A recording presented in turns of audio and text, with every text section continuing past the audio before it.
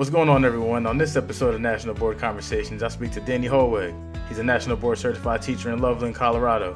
He recently wrote a blog for us on the Standard discussing the value of reflection and having a postmortem. We get into exactly what a postmortem is, how we linked it to being an educator, and we get to learn a little bit more on Danny from a personal perspective. So without further ado, here's my conversation with Danny Holweg. Welcome, Danny. Thank you for joining the show. I'm glad to finally, link together and get to meet you. Eddie, thanks so much for having me, man. This is I've been looking forward to this all week long. So me too. So where are you currently and what's your current role and job? Yeah, right now I'm in Northern Colorado. I teach high school English language arts, which is a run of things, right? So sometimes you got some sophomores in a class, in an honors English class.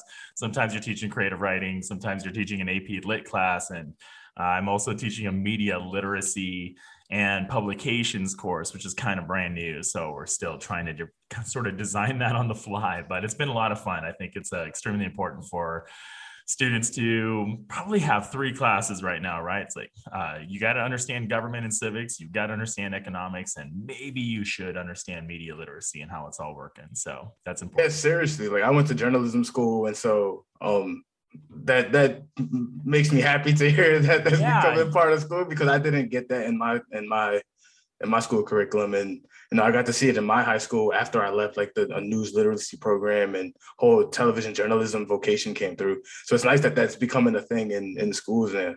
Yeah, again, more reading, and then it just got inspired. But you know exactly what I'm talking about with being embedded with journalism is, man, it's extremely important to be able to navigate it right now. So I'm just going to try to help young adults be able to do that.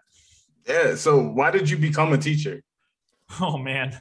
Well, it's not the most romantic story, I think. I mean, the thesis really is, I kind of fell into it. I was studying English literature and language. It's where I was. I'd never really wavered from that. I started doing my grad work at Arizona State, and I thought, okay, I'm going down this track, and I'm going to probably end up in the teaching college range. But at some point, life hits you and you just end up got to get a job, right? So you got to get a degree and then you just got to get a job. And it ended up being education as far as public school. So I kind of had to go back a little bit to get my student teaching in, get that practicum in and what have you. But I needed to make some money and start a career somewhere. So it was a public school that I started teaching at in Denver, Colorado. That doesn't even exist anymore, that poor school, but they built a nicer one and I think collapsed 2 schools into a really nice one down in Denver. And so for the last 15 years, I've been up here in Northern Colorado teaching. So that's how I sort of fell into it. Totally thought I was going to teach college. I'm kind of a geek about English lit and language and wasn't really strong in education. So I had to go back and relearn a lot of things to make sure I was going to be at least a competent public school teacher. Hey, and now you're a National Board Certified teacher. That was a journey as well. So when and why did you decide to pursue board certification? Yeah, that was a fun story. So I had, maybe it was 2014, I think, and I was doing some work with the Bill and Melinda Gates Foundation, as well as the Colorado Education Initiative and Literacy Design Collaborative and Stanford Scale. And you meet all of these amazing people, all of these amazing facilitators, these amazing teachers that I work with in California or Louisiana or Kentucky, and still keep in touch with these folks, right? And some are San Francisco Giants fans. I'm a Dodgers fan, so we talked beyond National Board as well. And when I started to meet these folks, I started to hear the buzz about National Board. I did not even know what it was in 2014. And I met this, who would soon be my mentor, this woman named Jessica. And it was another fellow teacher of mine, a teaching partner of mine. And we just started picking her brain about this. We were up in the mountains for sort of an educational retreat and listened to her for 30 minutes. And it wasn't that she was selling it. She was just really explaining it to us. And we kind of got into the mode of trying to figure out how to even start this process. My teaching partner and I, who's since retired, God bless her, she went through her National Board in her last 5 or 6 years of teaching. And so I think she's a champion for doing that too. We got together on a patio, I think it was maybe 2014, 2015, and thought, can we do this? And the answer was no. like we weren't ready. We didn't know how to navigate all of that. We saw the manual, we saw everything that would be for English language arts and young adult and adolescents, and it was just kind of tough. It was the following summer where we kind of committed, and it was so necessary to have one, Jessica, who mentored us and had a cohort group down in Denver that we would join here and there. So I totally think you need other people just to bounce ideas off and just for that encouragement and just be in the same boat together, rowing in the same direction, right? And thank goodness for my teaching partner too. So we just pushed each other, and one of our mantras was, if we're going to do this, we're going to lean in. We aren't going to revise anything. We are not going to fail the first time around. And we did. We looked at stuff. We read stuff from one another.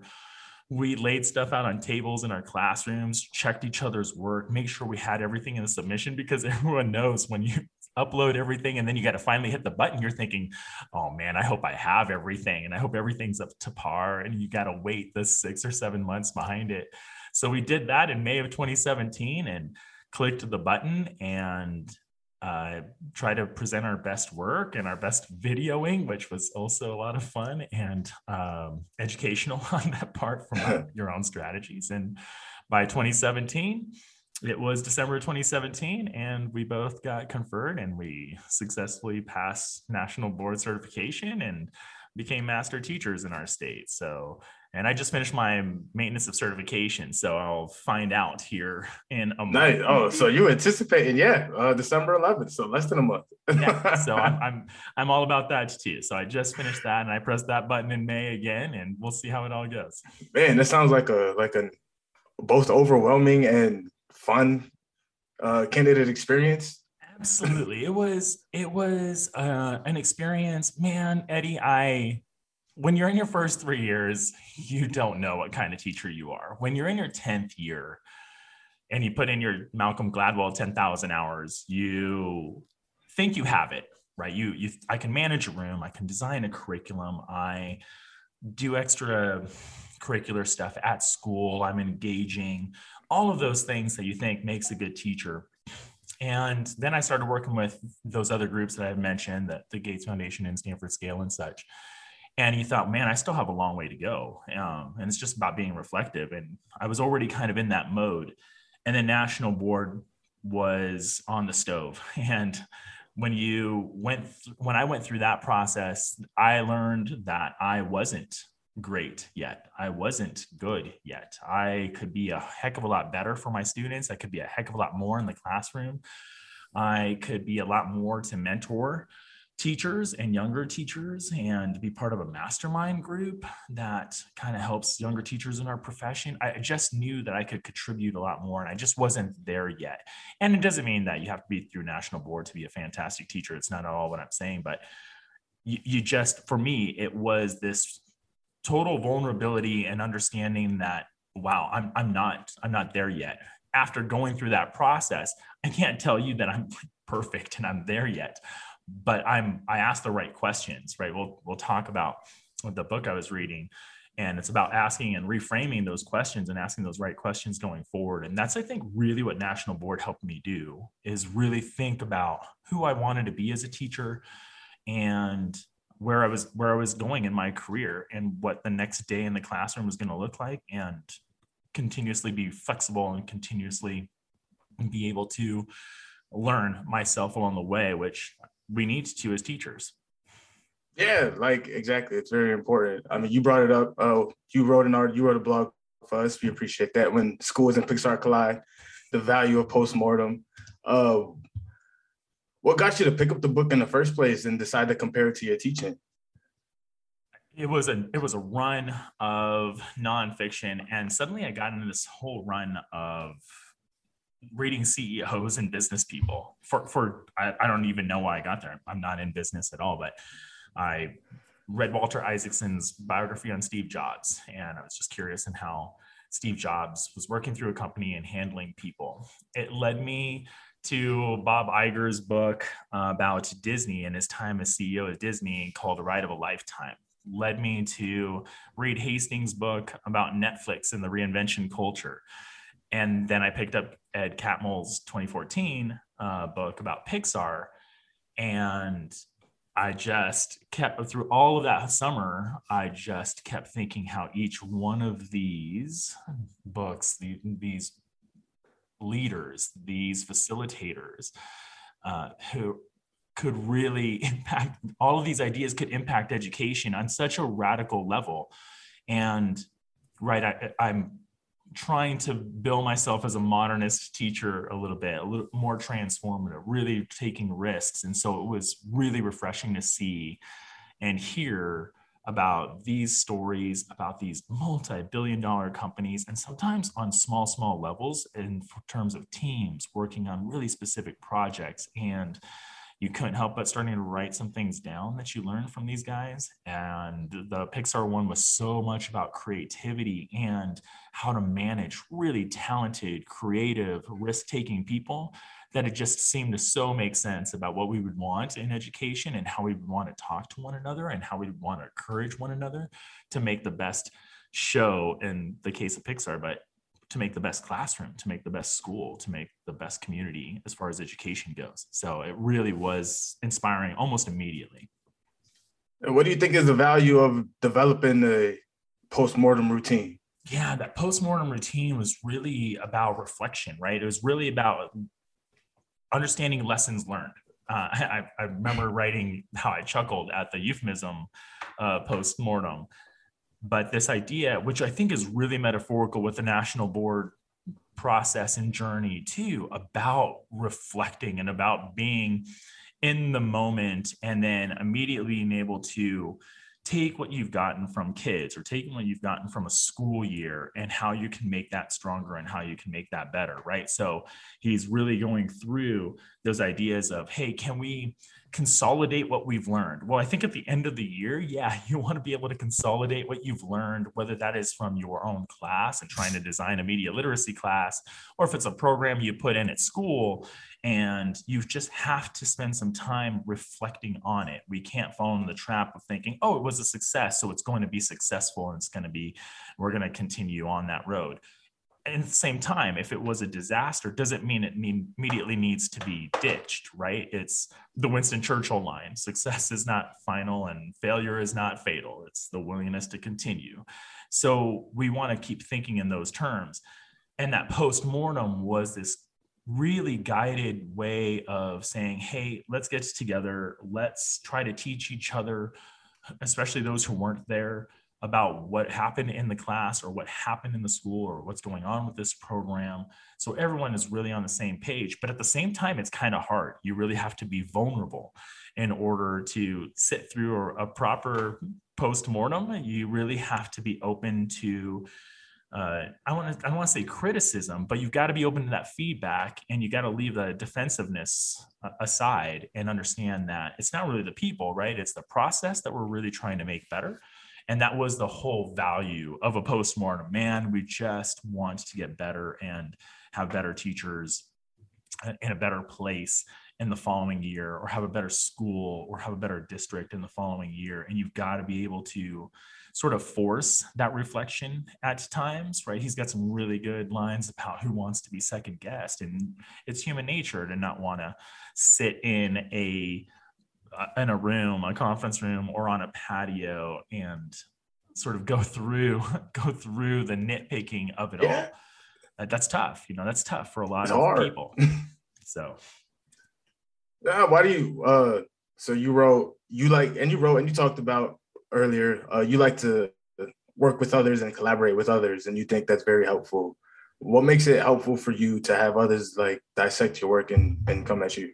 Yeah, one of the parts of the post-mortem is really trying to get others to understand your process and try to understand others' processes, particularly if you weren't there, right?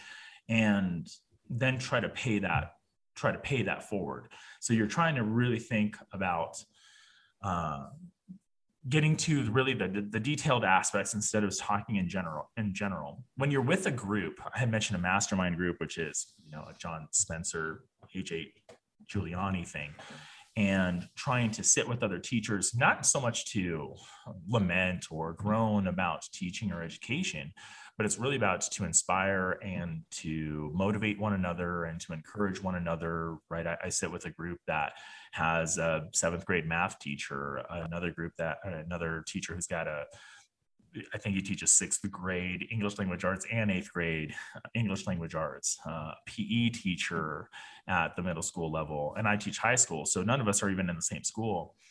And what it allows you to do is also to try to share those ideas with one another, to be able to sort of refine those ideas. Hey, it's the kernel of something, it's the genesis of something, and maybe these other 4 or 5 can help you sort of pan that out. And then it's kind of nice to another month later go, well, how did that thing go? The other part of the reflection is, and the postmortem, is to not let my own resentments fester. So if I'm really in a postmortem reflective moment with a team, and we're thinking about a program, or we're thinking about a project, or I've directed theater, and you just kind of debrief about the theater show or what it needs before it launches that weekend, you want to get those resentments out. You can't be carrying that darkness with you. You can't be holding some things in, because it's just not going to be helpful for you. It's not going to be helpful for the group. So when you are allowed those 10 minutes or 15 minutes to say, hey, Danny, go ahead and say your piece about this idea for our class, or this idea for some aspect in education, you can get that out. They may not agree with you. It's not about me really persuading anybody, but I need to release that. I need to decompress. I need to make sure, well, hey, at least I had my voice heard. They honored me. They gave me the time to be able to do that. No one was interrupting me. It's really an important part of that postmortem, that I have that floor for 10 minutes if I want to take it, and being able to just talk through my own personal experience and with it, and how I see it going forward, and my reasons why or why not. And then I can just let that go wherever it ends up. At least I've said my piece. And I think that's really important. I think it's important for a lot of teachers. Let me get this out, and then I can move on. So. Yeah. And you brought up the importance of that in the article, to, make sure you let go of those resentments and disagreements. It's about the goal. It's not about what just happened.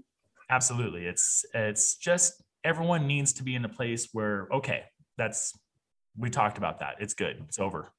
What's next, right? We always think about in terms of, once we get the data back in a classroom, or at the end of the year for school, we tend to think that the most important question is why. Well, why did all this happen? And that's not really it. The most important question is what's next. Once we've got all that, what are you going to do with it the next year? What are you going to do with it the next period? What are you going to do with it the next class? That's what really that reflective post-mortem style is going to help me, at least personally, be able to consistently ask, okay, so what's next for me? And that was the whole national board thing too, right? Why do the national board? Here it was. But it was about what was next after it. What was I going to do with it? How was I going to pay that forward? How was I going to contribute? And luckily, you guys let me write for you. So appreciate that. You wrote about the term successful struggle that you got from the book. How would you define that term for yourself, and give it a little bit of a definition for the audience? Yeah, the national board. It really is about lessons learned, right? As successfully struggling is to be open. And I had mentioned the word vulnerable, this concept of being vulnerable over and over again. And only then it's gonna feel like it hurts, but it only hurts in the moment. And then when you reflect on what's been said, or, hey man, that class did not go well, or man, they did not do well on this assessment, I'm not going to blame the kids, right? I've got to reflect on, what did I do, or what did I not do? How did I not scaffold? How did I not lay out an instructional ladder that may have been specific for that group, because not all kids are, not even all classes are the same. So when you open yourself up to that vulnerability, that's where that struggle hits. But it's successful in the sense that once the summer is past, once you get back to redesigning, I start designing classes again in July is typically when I start to get back at it and really think about my content, and really start to consider what happened last year, and look at my notes and look at my journal, and start to move forward. That's when I know, okay, this next year is going to be more successful. I'm not going to at least I won't try to make the same mistakes. But before you can not make those same mistakes, you got to be aware of what those mistakes are. So that's where that successful struggle comes in. Did you learn the lesson? And if you didn't learn the lesson, you're still be in that struggling moment. And if you've learned from it and can redesign, then that's a successful struggle. Well, that's a little on the article. Everybody, make sure you guys check it out. It's on our website. When Schools and Pixar Collide, the value of the postmortem. So one thing I like to move on. One thing I like to do here on this podcast is get to know our teachers a little bit outside the classroom, because you guys are people too, and you guys deserve to be known as regular folks. So first question right now we're going to hit you with is, what is your movie theater snack of choice? What do you want to know, Eddie? And the hard-hitting journalistic question. I love that question. It's so easy, and at the same time, you're like, "Well, man, there's a lot in that glass." Yeah, I'm a milk dud person, I think, which isn't always the most gracious when you're out on a date, right, with somebody, because it's not enough. This is the beauty of podcast audio, is there's not enough in that box, and you get that sound. It's me chewing, it's that. What's going on? So, but the milk dud is the go-to, that golden box. Okay. Reese's Pieces over here. Reese's Pieces is probably my go-to. That is a classic E.T. movie. All right. So, who was your celebrity crush while you were in school? Her name is Alyssa Milano. Oh man, so my sister is named after her. Oh, okay. So. Yeah, it's a gorgeous name too. And Alyssa, I think, well, first of all, hi, Alyssa. And Alyssa is a couple of years older than me, I believe. So when I was 15 and she was 17, man alive. But hey, listen, it could still work out. Those Who's the Boss days, and just crushed at that moment. Oh man. All right, last one. What Jeopardy category would you run the table on? The Jeopardy category I would run the table on. I guess it's easy to just kind of default to the English literature stuff, right? If there's a category in Hamlet, I can run it. But Zack Snyder, who's a director of films, has a run of films, right? Like 300 and Watchmen and Sucker Punch and Man of Steel and Batman v Superman, which is really kind of a piece of literature when you really start to read that movie. All 3.5 hours of it, but it's actually really, really good. I used to write scripts, and to write a 3.5 hour script is crazy. Yeah, but if you gave me a Zack Snyder category, I might be able to make a really solid run at that. Yeah. Okay. I respect this different. I like it. We appreciate you taking the time to talk to me, Dan. This was so much fun. We'll definitely have to do this again if you write for us. I mean, we'll probably have you write for us again. We'll definitely do this again. I am all about it. It's been a great opportunity, and again, start interacting with people who have read the article or getting to meet a person like you and spending a morning. So this has been a real highlight of the month for me. So I really appreciate you guys giving me that moment and having me on the podcast, man. Oh yeah, no problem. One more. What are you bringing to Thanksgiving? What are you bringing to Thanksgiving dinner? I'm bringing myself. I'm actually on a road trip, and I said, look, I can swing by and grab some things, and they said, you know what? There's just going to be a chair for you, and so it might be some kind of beverage because I won't show up completely empty-handed. But I think it's going to be a gathering of 15 people that I've got to think about bringing some kind of beverages for. So. That'd be nice. Well, thank you again for coming on. We'll definitely do this again. And everybody, make sure you check out Danny's piece, When Pixar and Schools Collide, the value of the postmortem. It'll be linked in the show notes, and we'll see you guys next time. Take care, my friend. Danny dropping some Denver nuggets all over the episode. I had a really good time talking with Danny, discussing his recent blog post for us. Be sure to check it out. I'll link to it down in the show notes. I just want to thank him again for taking the time to talk with me, and thank you for being a loyal listener to National Board Conversation. Be sure to follow us on all our social media and engage with us on your thoughts on potential topics you'd like to discuss on the show. This is Eddie Santiago signing off until next time. Goodbye, everyone.